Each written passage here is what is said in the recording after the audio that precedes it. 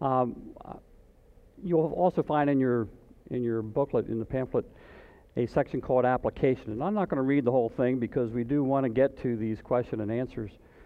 But want to highlight 4 of these applications that we, as the elders, are making at Fellowship Bible Church here. So,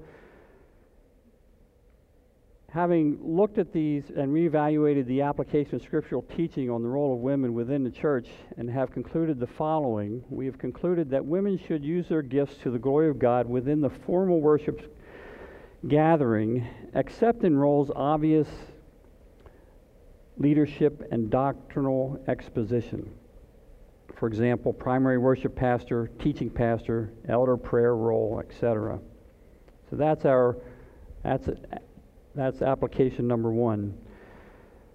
Women may offer prayers, songs of praise, and personal testimonies that are part of the approved worship liturgy under the authority of the worship pastor.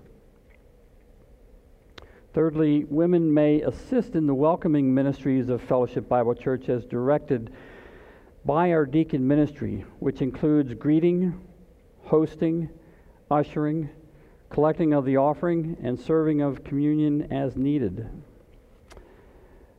And then lastly, in our list here, women may use their teaching gifts in a mixed gender audience in venues other than the formal worship gathering upon elder approval and upon pastoral oversight.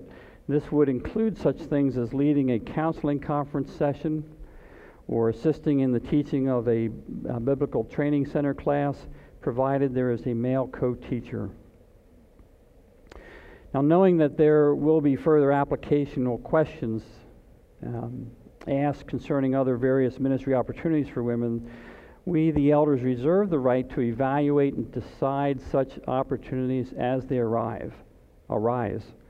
However, it is our desire that women will be, as Mark has said, increasingly sense that greater freedom and a culture of pursuit rather than a culture of permission within our FBC body. And so, Mark, why don't you come on back up and you can bring the list of questions. And again, I want to reiterate that these questions are in regards to the biblical interpretation portion, not application questions. I have those questions and we will answer them at a later time.